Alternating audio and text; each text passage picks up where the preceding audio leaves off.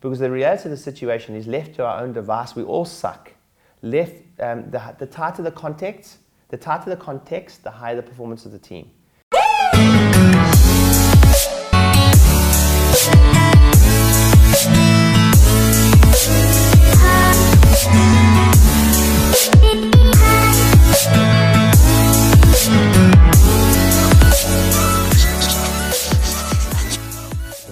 You have to be, honestly, you just have to be ruthless to develop that team now.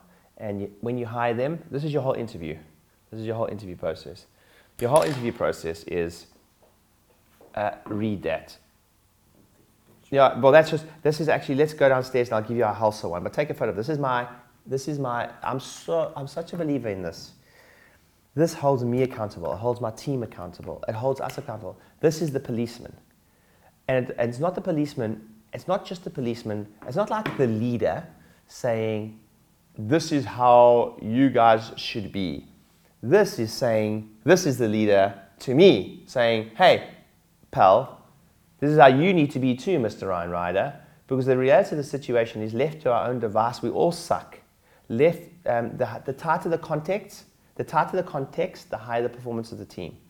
And this is just the policeman to hold me accountable as well as my team, so that we can perform at a better level. This is the rules that hold us accountable. It's like we are acknowledging at this point that we suck without this as a team. We suck without this. And every now and again we're like, shit, take responsibility. Don't stop being such a flippin' soft, get on it. Because it's in there. Sometimes I'm like, even I want to point a finger and blame someone else sometimes. And be like, well, don't be a pussy. It says take responsibility here. And you signed up for this, I signed up for this, my team signed up for this, but this is the thing that holds me accountable. You can take a picture of that. It holds me accountable, but also, crucially, it's going to hold your team accountable. It's like don't let yourself, if you can take a photo of that, because I don't know if I want to put that back in here, but then I'll give you core values at the bottom. Helpful? Yeah. So this is your whole interview. This is your entire interview process. Jack, your interview, did we read you through the core values? So Jack just started with me last week, and it was like, hey Jack, by the way, do you want to come work here? This is our core values. And I gave it to Jack, and be like, okay, great. So Jack, look, I'm not really that great at reading. Can you read those out for me, please? Sure. So read them out for me, one-on-one. So yeah, 100%. Cool. And then it'll be like, great, 100% means we hold ourselves accountable, etc. What's the next one? Take responsibility. Okay, awesome. And then we do the whole list. And then crucially, here's the sentence. I don't know if you remember me saying this. The sentence is, any thoughts, fears, and concerns? And then we're like, well, actually, that take 100% responsibility. Like, but what if it's not my fault? Like, well, it might not be your fault, but it's your responsibility.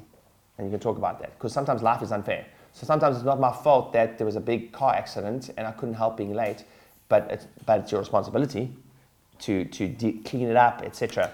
So now, when they join the team, here's my lesson with teams, is the more I'm unapologetical about this, the better relationship we have. Because what a lot of people do is they don't air their dirty laundering in the beginning of the relationship. So what they do is, when someone comes to an interview, they try sell themselves on something that they're not. And then it's like, oh, it's so awesome here. Like, I'm the opposite. I'm like, I'll just be clear. We suck at this, and we suck at this, and we suck at this. And I am personally very bad. I'm very bad, by the way, at this, and this, and this. And I just want to tell you one more thing about your job. It's going to be hard. It's going to suck. Are you sure you want this job? And they're like, yep, I'm up for it. Now, it's just a different relationship. It's like, yep, I knew it was late nights, but I came. Yep, I knew that when I was hiring for your videographer job, that for me to get the job done, I'm going to have to do hours out of my hours to get it done. Yep, I signed up from the word go. It's when we say things like, when we try to make the job to be not something that it isn't, then we don't set expectations right in the beginning. And the truth of the matter is that there's certain things in every single job that are challenging, including my job. So it's important to get to air your dirty laundry and your weaknesses as quickly as possible. I just want to be clear, I suck at this. Are you sure you want to work with me?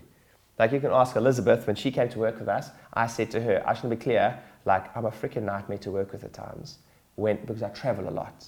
And when I travel a lot, I'm not going to be here. So you're going to have to make decisions by yourself. Are you sure you comfortable with that? And I said this, my team's small at the moment for my consulting business. So that means you're going to be in the office by yourself at times. It's going to be lonely.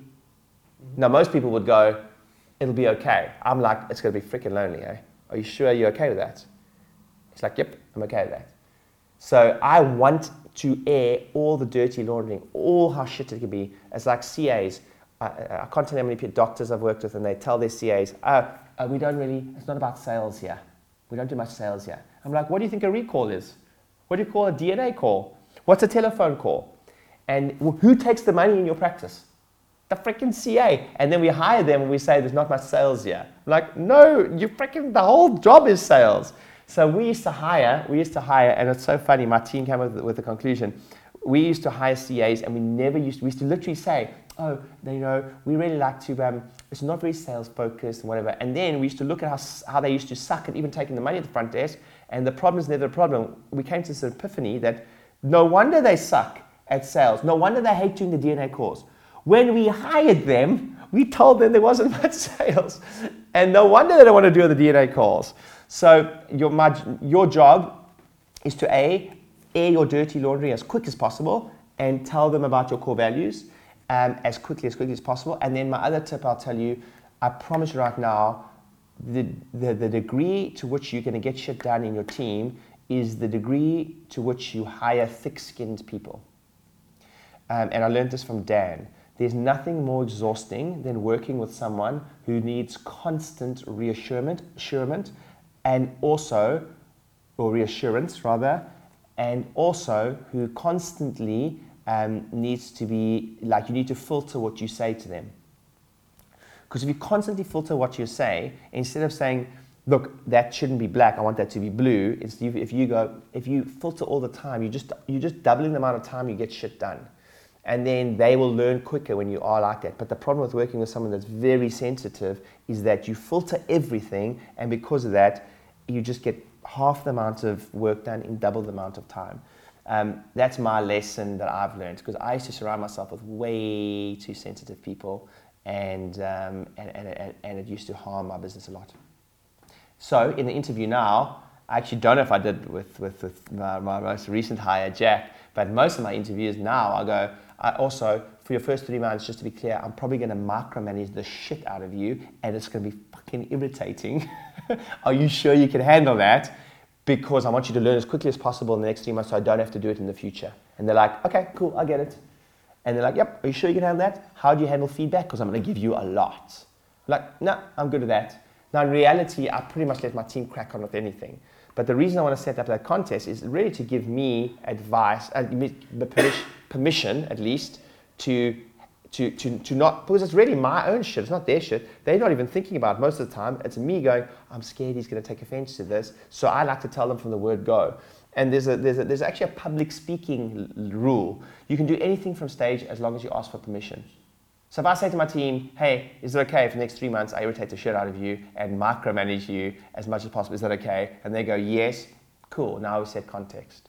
But that would be my advice when you're hiring. Core values, and then tell them exactly the truth.